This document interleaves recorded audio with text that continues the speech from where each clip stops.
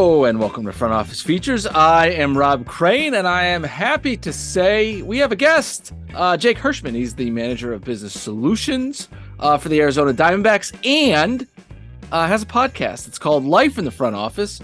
I was just on it last week. It was a wonderful time. Jake, welcome to Front Office Features. Rob, thanks for having me. Excited to be here. And, you know, as you know, as a podcast host, it's kind of nice to be on the other side of the mic.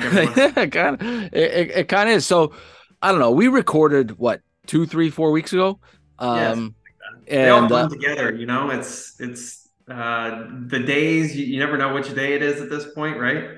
Yeah, so this is being released on, March the 13th or so, and we released our discussion last week, which was the 6th. Right. That was a ton of fun.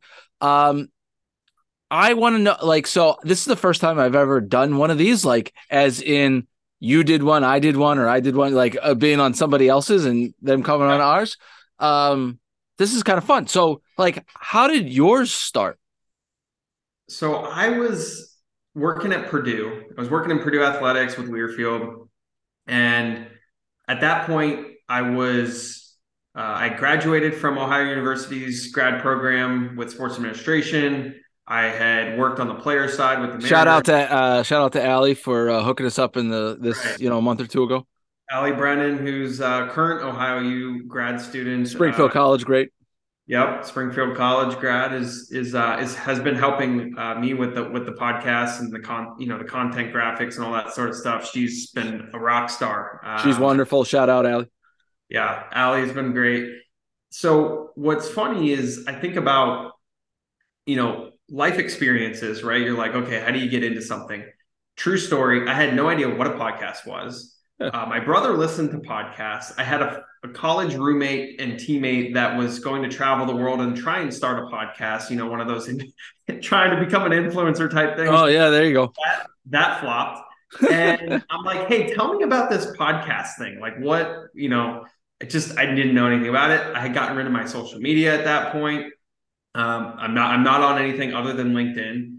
And when I was at Learfield, I kind of wanted to continue to expand my network. I had co-authored a book when I was in grad school on student athlete success and transition. So I saw you're a two-time author. Two-time author. So 20 Secrets to Success for NCAA student athletes. And then a couple of mentors of mine, Andy Dolich, Pat Gallagher, and Fred Clare, said, hey, we should write another book. And I'm like, well, why do you guys want to write another book? You guys like to talk. You have friends. Let's do this podcast thing. I've heard it's, different. And I had no idea what I was doing. I really, I don't even want to go back to listen to the first couple episodes because I'm not really sure what they're going to sound like now that I'm, almost 380 episods in at this point. 380. And that's so insane. I thought Chris and I had a lot when we had 180. Well, it's, you think back to, granted, pandemic, I definitely was at a point in time where I was doing 5 a week, if you can believe that. That's a lot. More time. I mean, it was incredible. But as I got into it, I would co-host episodes, and I was I'm doing everything from the technology standpoint. Andy, Pat, and Fred were like, hey, I'm just going to send emails to executives across the different teams and leagues and all their contacts, and you be the scheduler, you get them on, and then you host all of us and keep us sane and on schedule with the topics, right? Yeah, right. And it's kind of just evolved from there to where, I've done different series with sports management programs. I've done one, we have a sponsor, so shoot out to Sujo Organic for supporting us. And then we've done a couple different industry series with Sports Digita, a couple other grad programs, and Sports ETA. I mean, you kind of go down the list and it's like, wow, there's a lot of different content, a lot of different things that we've tried. And to your point, 380 episodes, you learn a lot. So much. So many. A lot of talking, So many. That's so many. Yeah. That's interesting. I just, we all kind of have a story of all right, why hit record and how do you do it? And found yours interesting. So let's go before that. how did like tell it what'd you say on mine when I was on yours? Your GPS, right? Like Yes, that's the right. You said you were going to GPS. steal it. Yeah, I said I So was gonna steal it. I haven't stolen it yet until I guess I'm back on front office features. It's almost mixing them up, but yeah. yeah. So like, where the hell did you come from, and where did you start? My GPS. I started out in the desert. I grew up in Scottsdale, Arizona. I went to University of Redlands in Southern California. Went to go play baseball there as a small D3 school. Uh, and like anything, adversity along the way. Tore my rotator cuff my sophomore year, and said, "How do I graduate early?" Most college students don't say that or ask No, that want to question. stay forever. But I somehow was doing 2 internships, coaching at the local high school, rehabbing, and taking 23 credits all at the same time to graduate. 23 credits? Yeah, That's a honest Rob, lot. like I don't, and then I was networking and what, like, right? I don't really know how I did it, but I did. So I graduated in 3 years, did the grad transfer thing, went to Ohio University, did my first master's in sports sciences and recreation, and then did the sports administration program. And oddly So do you enough, have two masters? 2 masters, So and then you're the master of two things. yeah, I mean, I kind of like to say master of none, right? Jack of all trades, Jack master of of. all, well, no, you actually are a master of two things. Not too I'll many take it. people can say that. I'll take it. Yeah. And so then, Were you just addicted to education? Like, well, it's why funny. get two Like, masters? well, I was Do you going have to do you have $1 billion in student debt? zero. So That's incredible. here's the secret. I was kidding. No, here's dead honest secret. If you can get a GA, a graduate assistantship, to go to grad school, it is the best kept secret there is. And I don't know that it's necessarily a secret, but I call it one because I pretty much went to grad school, got 2 masters for free. That's wild. And So granted, there's a lot of work that goes into it, yeah, right? of But if course. you have that opportunity, it's awesome. So why? Like, were you just like, is it like? There's people that I know like are addicted to education, right? They just like can't go to school enough. They love it so much. Like, why do two? Like, I've heard people, I didn't get any, right? Like, I just got So the 4 year degree and left. I knew, so I went to Redlands knowing that I was going to get my business degree. Didn't really know where it was going to lead, but hey, I wanted to go play baseball, do that. When I tore my rotator cuff, I had to figure out how to throw a submarine. And I wanted to give that a legit shot to be able to look back and say, like, I gave it all I had, right? When I hung up the cleats, I did everything I could.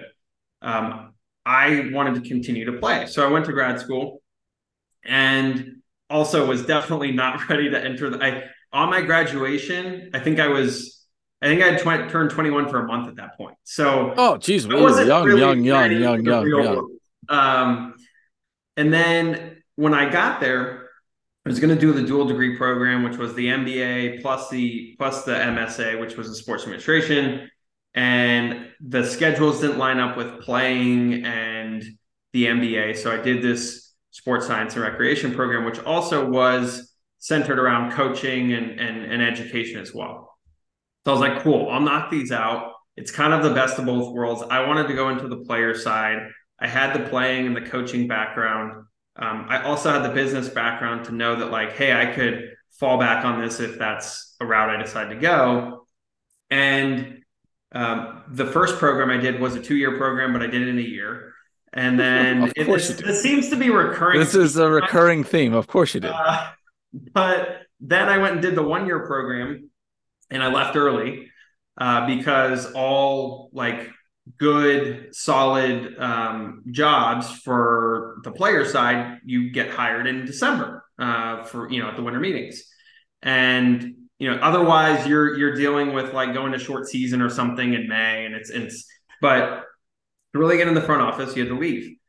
So I left, and they allowed me to finish my last 2 classes online. I went and worked for the Mariners on the player development scouting side.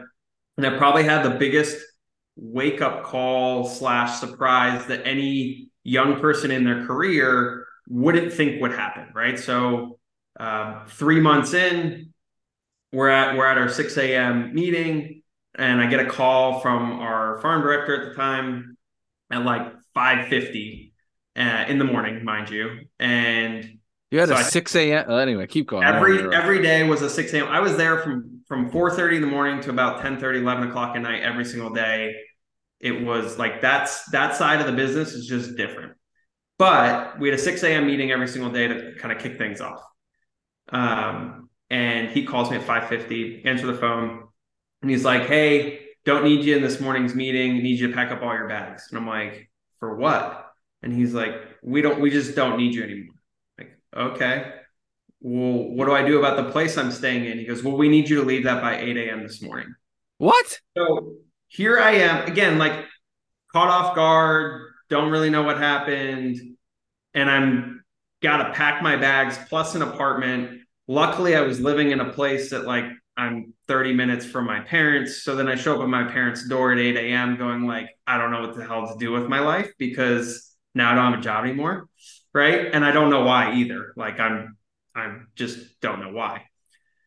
So you take all Holy that cow.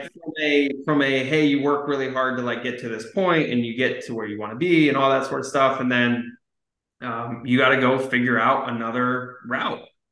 So I was fortunate enough to go do some coaching with youth camps in the summer, kind of figured things out. Went and worked for Arizona Fall League with MLB that fall, which also had an expiration date, but like you knew that going in. And then was lucky enough to go to Purdue in West Lafayette, Indiana, to give the Midwest a second try to realize that I really don't like the cold. And, great experience, great experience. But when I told people where I was going, they're like, "Wait, you were cold in Ohio. Why are you going back to the cold?" I'm like, "It's for the job. I'm telling you, it's gonna be a great experience. Like, we'll figure it out."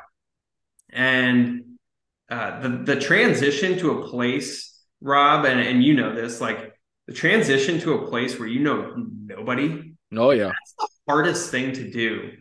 But it's so worth it in the But end. it's so worth it because you learn so much, not only about just like life and yourself, but also how to befriend people and make friends and all of that sort of stuff, right? And I did that for a year, and you know how things work out, right? It's a small world, and you know, by the way, you can tell me to stop at any point because this You just is. keep rolling, brother.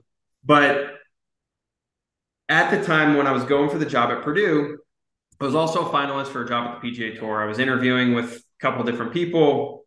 They were about to fly me out, and for like 3 weeks, they just kept dragging it on, and I was like, "Oh, this is kind of weird. Like I'm in the final two."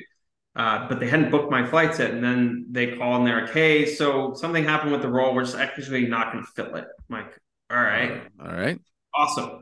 So I went to Indiana, but I stayed in touch with those three people because they really liked me. They're like, "Hey, make sure you stay in touch with us. There will be something that opens up later on down the road." 9 months later, I get a call from one of the people I interviewed with. She's like, "Hey, remember when I told you to stay in touch? Thanks for staying in touch. We've got something. We actually have multiple roles. We want you to interview for all these."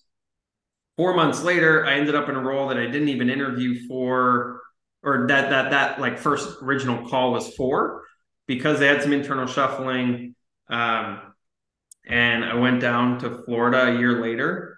And a year later, the pandemic hit, and I came back to Arizona for like what I thought was going to be 2 weeks, which ended up to Being be forever. forever. So a suitcase turned into buying a townhouse, and I made a move to the NHL eventually after working remotely for the PGA Tour for another year and a half after that. And now I've been with the D-backs for over a year. So it's kind of a crazy winding journey thus far.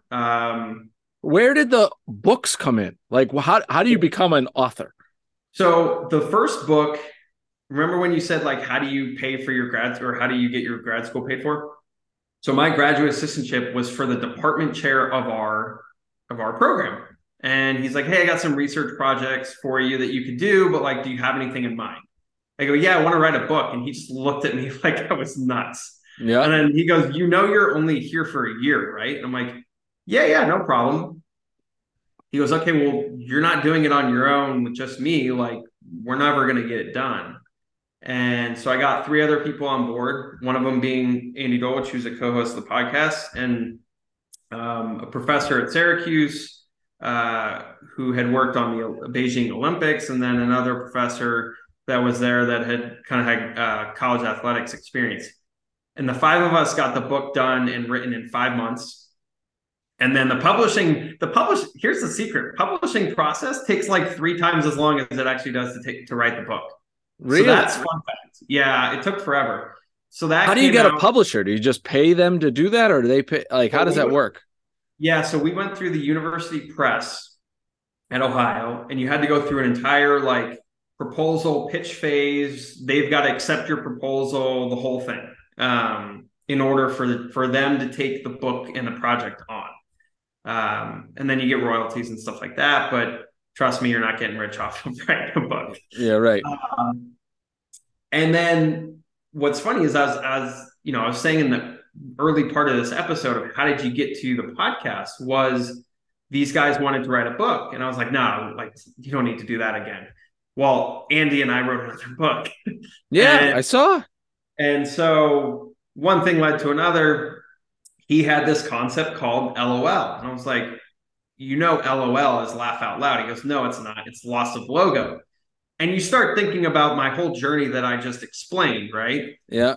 Resonated so much with me because look, we all go from one place to another. And look, there's people like Fred and Pat who were at their organization for 30 plus years, right? But we've all had multiple jobs. You lose your logo at one point or another. But yeah, right. But Rob, think about it. I lost mine. You lost yours, right? Like everyone's lost the logo at some point. And so then how do you factor the logo on the business card to your identity, right? Of working in sports, whatever it is. Whoever's listening, I want you to think about this. When you go and introduce yourself to somebody at a networking event, wherever it is, to a client, whatever the case is, how do you introduce yourself? What's in the first sentence? Does the company name make it into the first sentence? Yeah, mine absolutely does. Right? Right. But is that who you are? It's just what you do. It's what you do. No, you make a good point, right? You're starting to make me think deep a little bit about that. I'd be like, hey, Rob, great. I guess if I was in a work situation, I would do it. If I was in a personal situation, I would not. Does that make sense? Sure. But think about the instant judgment that occurs when you know somebody works in sports, doesn't work in sports. What do they do? Right? Like instead of just trying to get to know the person. Yeah, I see what you're saying. They get a little judgy. All of that, right? Like how many people walk up to the entry-level person versus the CEO, right? It's like, it's all the same, right? Titles, logos, whatever the case might be. But it's really the concept of like, how do you separate success and yourself from the logo itself, right? To not rely on the logo on the business card to dictate success for you, right? And granted, you working for that team might be success for you, and that's okay. But for the majority, like you're going to have multiple logos. So how do you react just as a student athlete would once they lose their ability to play, right? It's the same concept. There's this transition phase of, oh, shoot, I don't work at the PGA Tour anymore. I can't go do XYZ because I was able to say that, right? Like there's things that you have to peel back the onion layers and go, right. Who am I? Right? Like, what do I want to stand for? What do I want to be known for? All those sorts of things. That's deep, I know, but like I'm not gonna lie. I feel like I've gone through that at least twice. One was I got fired from Scranton as the president of the Yankees AAA team. And when I got fired, it's like, you talk about like a lonely feeling, right? Like loss of logo was, like it was my entire identity. And kind of what did you want to do after? And then secondly, I went through deep stuff is like, all right, I don't think I want to do baseball anymore or minor league baseball. And that was 17 years of doing working in minor league baseball. Right. And like that deep thought process of like, what do you want to do is like heavy. And that's it's heavy stuff, but I guess it's like, I don't know what you think of this, but like it's kind of good, right? Like it's total self-reflection, though it sucks to go through, but it's kind of good at the end, right? If you do it, if at least if you put the full effort into really trying to get deep. Totally. And I think one of the things that I found going through this whole process, not only writing the book, interviewing a bunch of people about their experiences, but now when I introduce myself, it's like So how do you introduce yourself? I have hobbies, right? So I'm Jake that is a golf fanatic. I love to hike. I'm a vegetarian, health nut, and I love to talk to people about their story, their journey, and what they do. Right? I'm just like I'm interested. Yeah, naturally So curious. and I'm a very family oriented person, right? Love kind of being around family, close friends, whatever. Like that's who I am. Then there's the work component, and there's all the things that I've done, which by the way, I'm just getting started, right? Like Yeah, you've you're got only a like couple 10 years into your places. career. Yeah, so like there's a lot more, there's a shit ton more to be written, Yeah, right? right. But I can't explain that every single time. It's just no, okay, like who am I to my core now, right? My core is that I really enjoy being outside activities, competing, like finding other ways to compete, right? That's who You're I am. And then whatever environment I do that in is, what I figure out along the way. Or you're a golf fanatic. Uh big golfer. Yeah. you're living the right area to do that. Desert golf, I don't care what anyone says, desert golf is some of the best golf. It just I is. I've only done it like once, but you got to be very precise. You do, and you have to have a desert club every A, now and then. a desert club. What is your as a golf? I too am a golf fanatic. What is your desert club like? My You desert like club is a 50-degree wedge that's old that I've used on a couple of rocks, and I now have new wedges, but that's my desert club. So if there's a ball that, happens to be sitting on some gravel, I'm gonna punch it out with the desert club. I'm not scratching the not Oh yeah, scratching. so it's like kind of like the shit. Like I just need to like whale this thing out of here. Yeah, yeah, exactly. Don't care what happens to it. Oh my goodness, I would be so scared like a rattlesnake's gonna get me. Now, you know what? Like in all my years, I've only seen one or two on the course, maybe. Ah, snakes scare the I've played crap a out lot of of me. rounds. I mean, that's even hiking too. You don't see that many. So yeah, I got into indoor golf league here in New England, right? Like it's snowy and crappy and 22 degrees. Yeah. So I got an indoor like a simulator golf league. You play 9 holes every Monday night. Okay. All right. It's fun. It's fun. And Hey, why not? Another thing to compete, right? Like, I mean, it's I think you and I are very similar, right? College baseball players, D3, pitchers, and like competition junkies. totally like I know this is it's becoming a very popular thing, but as of this recording, I will have played in two pickleball tournaments. I've never played pickleball. I can see how But it can be fun though.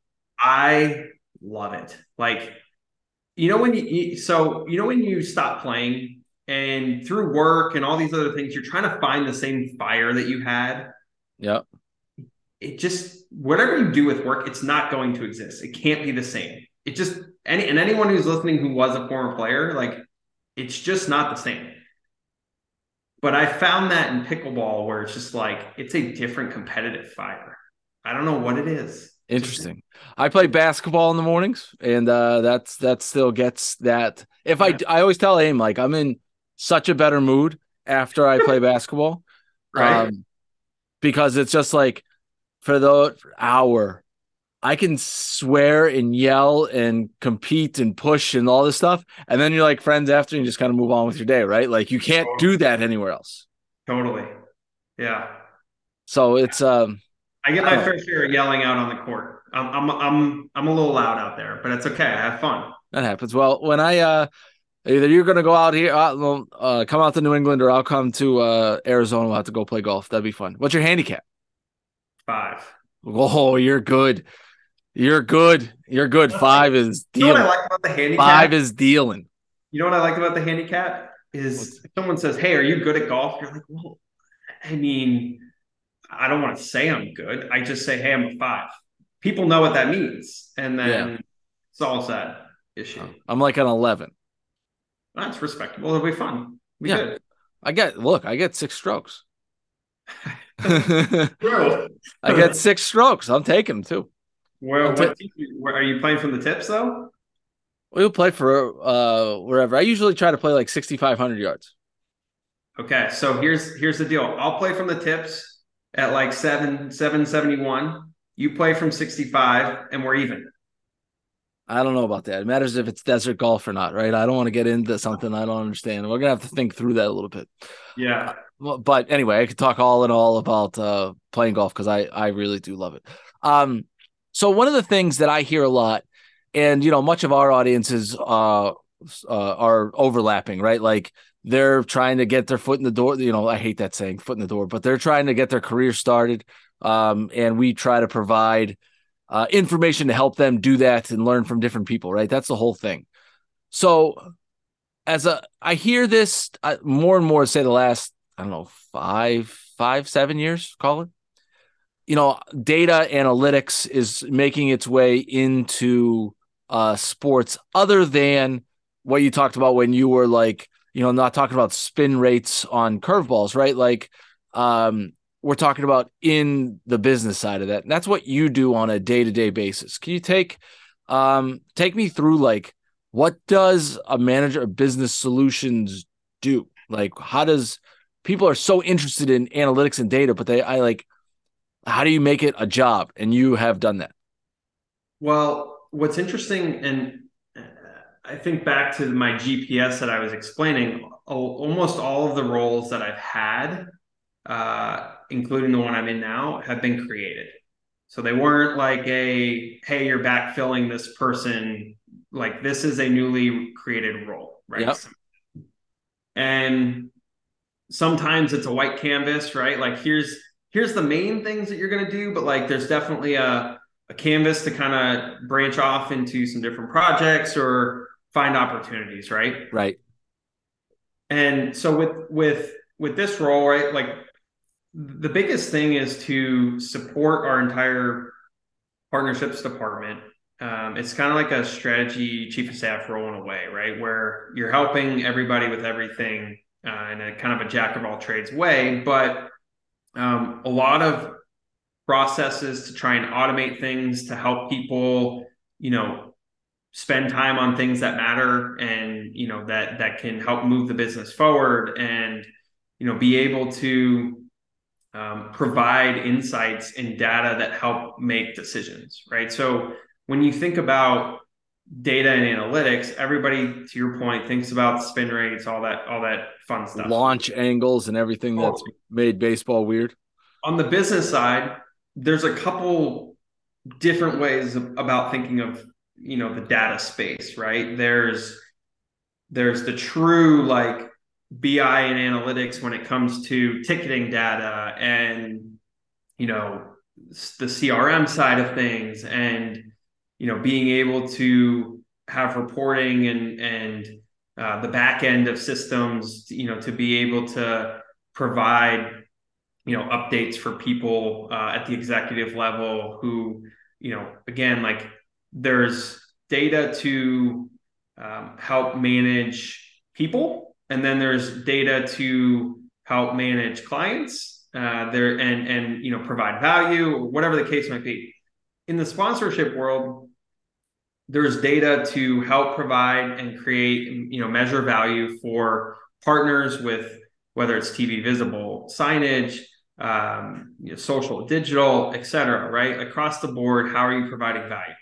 Then there's okay, how do we move our business forward? How do we project out? How do we look at what's going to be on the books in 2025? How do we look at, how much revenue is coming in before the new year for renewals versus after the new year? And how do we back out the cycle, right? To where we can take the new business cycle and the renewal cycle and, try and move them back a month or forward, right? However you look at it. what are average deal sizes? What are categories yielding? All of these things that, have data to them. Then you even look at the partner side and you go, okay, for X partner in this category, what do fans prefer or consider or any of these data points that are meaningful to the brands, right? To where there's survey tools and third party data systems that you can use to be able to, again, provide value and paint the whole story, right? At the end of the day, it's all the storytelling That's what point. I was exactly what the next point I Data was going to go to. yeah. So from a sales side, I try to use the data to tell a story, right? Like you try to get the information regarding the potential partner and be like, what are you trying to do? Like, why on earth would you do this? And they're like, well, who are you trying to go after? You try to target like audience, right? And like narrow down on that audience and how you do it. And then you tell the stories like you said, all right, this audience is important. This time of year is important to this. And then you're able to then put like the data behind that to say like, this is part of what you're trying to do, right? Like you use, in my case, Celtics assets, in your case, Diamondbacks assets. And that helps tell your story to accomplish what the brand is trying to do. And that data is so important from like the survey stuff. We use I'm sure you're familiar with it, YouGov. Yeah. The YouGov stuff is incredible. We use YouGov too at Topgolf. And that just helps you tell a story that you can then relay to a partner, being like, this is how this all works. This is how this flows. This is how this all ties together. And this is why your X amount in partnership makes a lot of sense. Totally. And I think, look, if you really simplify it, right? Like there's that use, and then there's the saying of it's always harder to get a new one than to keep one you already have, right? And so then how do Right. There's you some data that says like it takes 5 or 7x longer to get a new one, or 5 or 7x more expensive to get a new one than to keep an old one. right? And so from a retention standpoint, like how are you using data to continue to help tell the story that hopefully someone used the data to help tell the story to bring them in or at that first original, Right. pitch. And then when you think about okay, well, data is great. Like, what do you do with it, right? How do you actually make decisions off of it? And that's where I think, as more and more, to your point, data and analytics has started to pop up across different teams and leagues, and over the last several years, now there's this barometer or benchmark that you can say, hey, we're at X%, like what's average, right? Or you're working with the league to say, hey, where should we be? How do we get there? What do we need to do in order to, what are the tactics in order to enforce or make your strategy effective, and ultimately get to the result, through the process, right? Right. The Larry Lucchino used to tell me, the old longtime CEO of the Boston Red Sox and now the owner of the Worcester Red Sox, and I worked with him when I was in Pawtucket and Worcester. He always would say, "Don't give me a number without another number," right? Like, so as in, our season ticket revenue is, I don't know, pick a number out of the sky, $100, right? Like, obviously, it's more than that. He has no idea, and neither does anybody, right? Well, is that good or bad, right? Like, Context. right? Yeah. Like, there's no context to the number. You'd be like, it's $100, and you're like, good, bad, like where are we? Oh, last year we were at $10,000 and now we're at 100, right? Like really Yeah. bad. Or last year we were at $2 and now we're at 100. Fantastic, right? Like, don't give me a number without a number. Again, the numbers tell stories, right? And stories are what make businesses go, right? Like, are you And doing the well or are you stories, doing poorly? yeah, and the stories aren't always external either, right? There's a Right, lot of totally. stories that have to be told internally in order to get certain buy-in or plans across or expenses approved. Like whatever that is, there's a story that needs to be told, and you got to figure out what the data is. Now, the hardest part about that is you kind of know where you want to end up, but like getting good data and making sure that you're doing the right things along the way to, you know, 4, 6 months down the road, when you want to go pull that data, it's not just going to appear magically. Yeah, You got to right. put the processes in place in order to make sure you have it, right? So, an example is a really good, well-kept CRM system. Data in, data out, right? You can run all the reports that you want, but if the process at the beginning isn't inputting good data, You're gonna your get crap. the story's useless, right? Yeah, exactly. Exactly. or or What's it's the point? or it's putting you down a road that maybe isn't true, right? Or whatever the case is. That's very accurate. So like if the person listening here is like, I'm in my just trying to figure out what I want to do and I want to be able to get into data analytics and like, it's just those two words are so popular together. Like Yeah. your advice for them to like, how do I even get started? Well, here's the thing. I didn't know. One, I had. It's not like, oh, I have this passion for data and analytics, right? Like, if you do, awesome, and it definitely can take you places. But understanding, like, if I want to understand the big picture, and I want to understand how the dots connect, like the data is the important piece within all of that, right? Yeah, So right. it was funny when I actually got to the PGA Tour. Our president at the time was like, "Hey, do you know anything about Tableau?" And I'm like, "What's Tableau?" She goes, "Well, you're gonna find out because You'll you're about to build a bunch of dashboards and figure out how to, be our data person, right?" And I'm sitting there going like, I've never coded in my life. Like, I don't know how to. I mean, I figured it out, right? And I use my relationship building skills to become really good friends with the people who did code and right. Um, With but Tableau, do you have to know code? yes and no. The simple version, no, because you can run a lot of things off of Excel, and like as long as you're really good in Excel and you can set things up in data tables and structures in which it works well with Tableau, you'd be fine. Like I built majority of stuff in Tableau with Excel. Once you start to get into more complicated, like I need to plug into this system or use an API to this Oh, data lake or whatever it is, like that's when did you you just say go, a hey, data lake? a data lake, yeah. Okay, I'm Um, learning new terms. A data these are lake. yeah, Is these this are like the Great Salt terminology. Lake? Is this like a pond? Like what are we talking about here? Is this Still a trying to puddle? figure A out. data puddle? What's a data puddle? Remember how you said GPS? I'm still trying to figure out where the data lake is. No. Um, there's terms you learn along the way, right? But like in general, it's most people use SQL in order to code and pull out of databases and stuff like that. And again, there's more complexities to this for sure. But the simplest version is learning how to use Tableau because the data visualization piece of it is key. Slapping an Excel doc on somebody's desk, especially an executive, to say, "Hey, like here's the data," like that doesn't work. You Yeah, got you got to put it all together.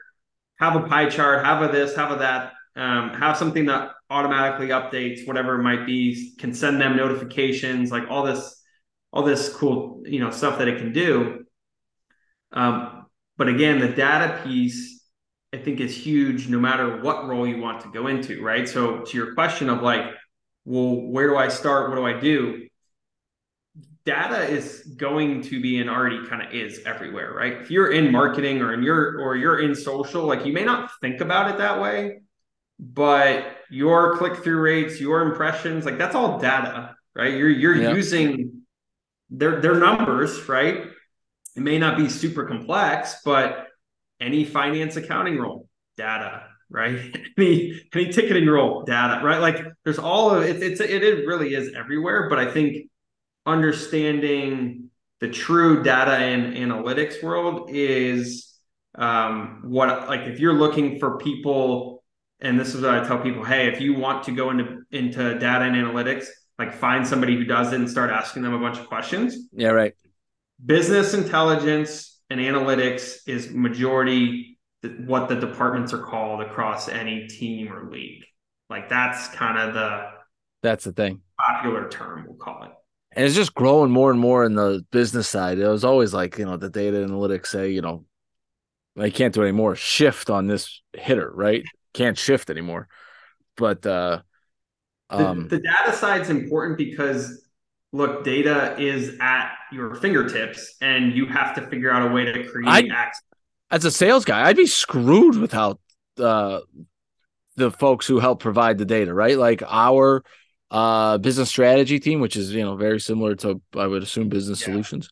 Like I'd be screwed without them, right? Like I need them to help do my job, which is help to drive revenue. I can't drive revenue without what they provide because it's part of a story. And now brands, they're not just doing it because like, I'm a big Diamondbacks fan or I'm a big Celtics fan or, pick any other team in between.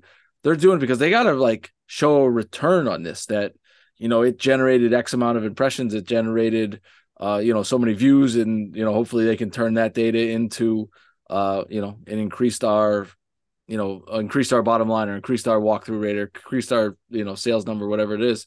But like, that's the whole point of this thing. Well, and think about like, how do I make Rob better? Right? Rob, if I could tell you that, look, man, we can go on a self-help. I need a shrink. But like, if you could say, hey, Rob, you're averaging X amount of meetings per month. Your average pitch is this. This is your goal. How do you get there? This is right. Like that's all data. It's set and you can't have that until you've worked a little bit, right? And right. Some of it, right? But for you to say, hey, man, my average pitch is X, like, okay, well, is that low? Is that high? Right? You can talk to other people. All that sort of stuff will help you along the way get to your goal, which helps the team get to their goal and all that good stuff. But right. It's important. If you were to say, all right, in 5 years, like where do you want to take all this stuff? Like what is next? 5 years is such an arbitrary number, but like not what's the next job? What's like the job that you strive for after that? Like where do you think this could take you? What's interesting is I used to say, hey, I wanted to be a GM. And then I used to say, hey, I wanted to be a president of a team. And like you always had this set out goal. I don't have one. Like, and I say that in a way of I'm kind of always curious, right? Like, and I'm always just trying to learn and do a good job at what I'm currently doing. And I trust that as you experience things and you meet different people and you network and you get to learn different organizations, right? Like for me to tell you, hey, this is where I'm going to be in 2 years, it's going to be a complete lie because I don't know. Yeah, right. Like, no one knows. I couldn't tell you I'd be right now in my seat 2 years ago, right? So I think you have you kind of have your guiding principles, right, of where you want to go and what you want to do. And I would even say before all of that, who do you want to work for, right? Like those are the important things that you kind of factor into everything. You sound like a maturing man. You're giving me too much credit, but I mean, slightly, right? Like when I think about it though, it's, I mean, can anybody tell you where they're going to be in 5 years? It's the funniest question that you grow up thinking you have all the answers to. And then you quickly realize you're like, I have no idea. This is the first place I've lived more than a year. I mean, like. That's crazy. But I'm with you. Like, if you were to ask me that same question, like, I don't know, right? Like, I have no idea. Nor do I care. I'm really focusing on the present. I used to be, and it still creeps at me every time, or every now and then. I used to be the like present or, future, right? Like, what's next? Yeah. I'm just enjoying today. I'm just enjoying a little zen as we kind of wrap up. I like that. By the way, Present Tense is my favorite Pearl Jam song. I'm a big Pearl Jam guy. It's the song that ended the Jordan documentary. Oh. So if you go and listen to I'm not good with like band names and song names, but you're fine. But anyway, Present Tense is my favorite Pearl Jam song. It ended the Jordan documentary for those who are watch the Jordan documentary. Best pandemic thing that happened, right? Like people were dying for content, and then they came out with this Jordan documentary. It's great.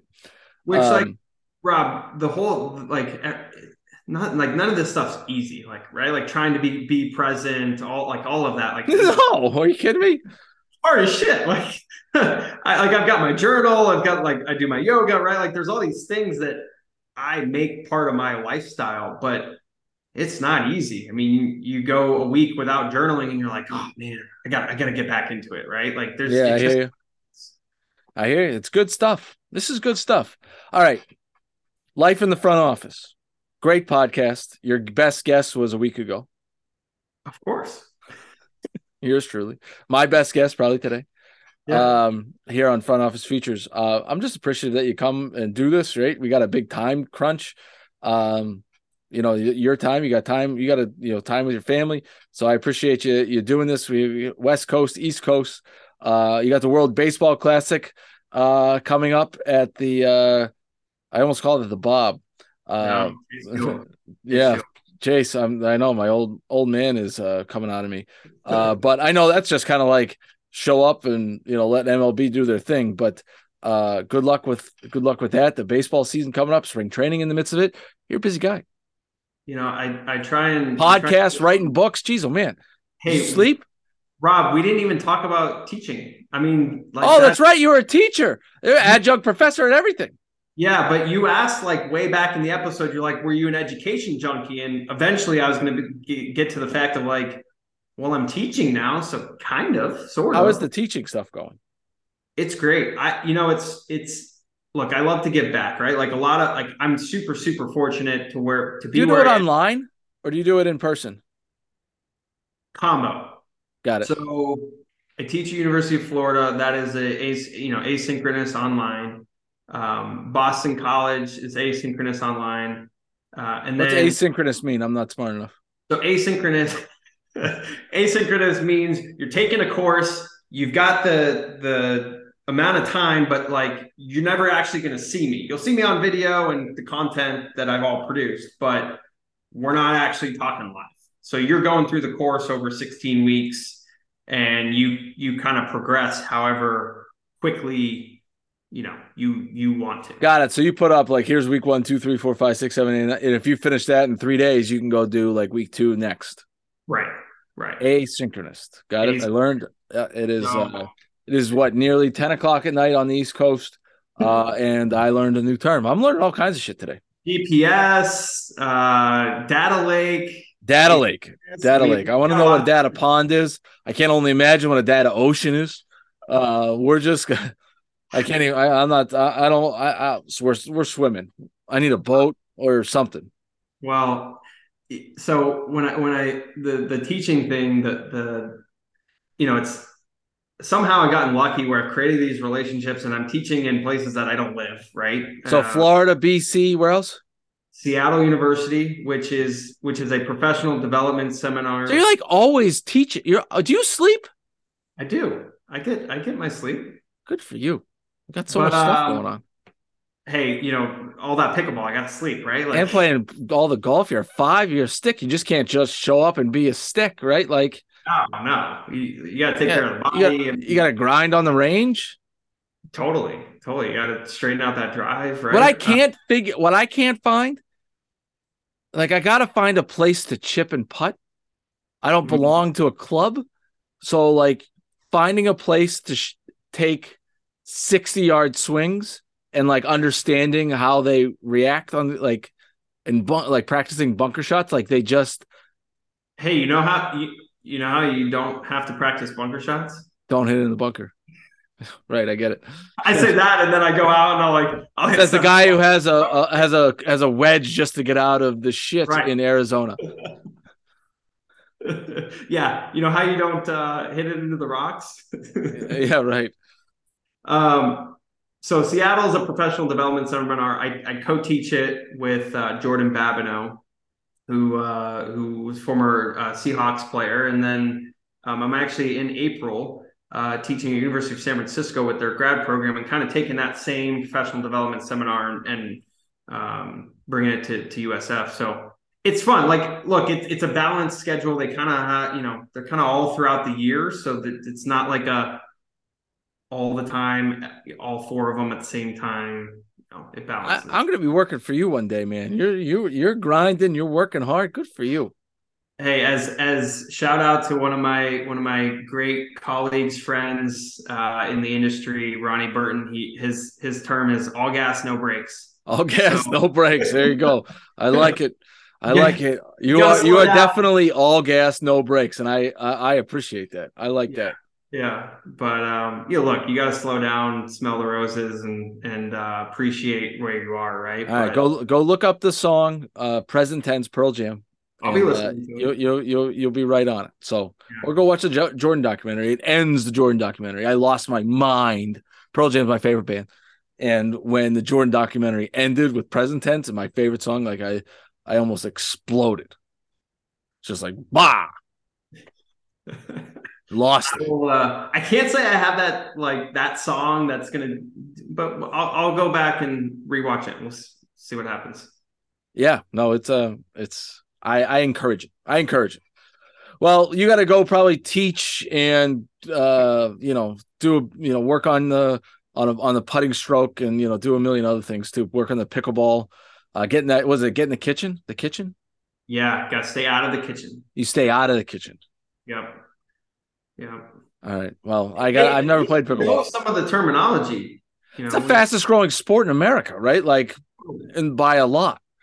Hey, if you have a good drive, it's great. But you got to have the strong dink game. I'm developing it as we go. What's a dink game? Educate me here a little bit. Dink is like the little soft shot that you hit right up and over the net, and the ball tries to land in the kitchen. It takes more patience than anything else. And so you're not allowed to go into the kitchen. That's like the little rectangle, like right by the net. Yeah, but you can go in the kitchen if the ball bounces in the kitchen, but then you got to get back out. So you hit it, you get back out. Got it. So you can't I hear you. It's like 3 seconds in the key. You can't sit in the. You can't park in the key. Right. Can't do it. All right. I got to play pickleball. I think they're changing every tennis court to pickleball courts. Yeah, you'll be able to play here soon.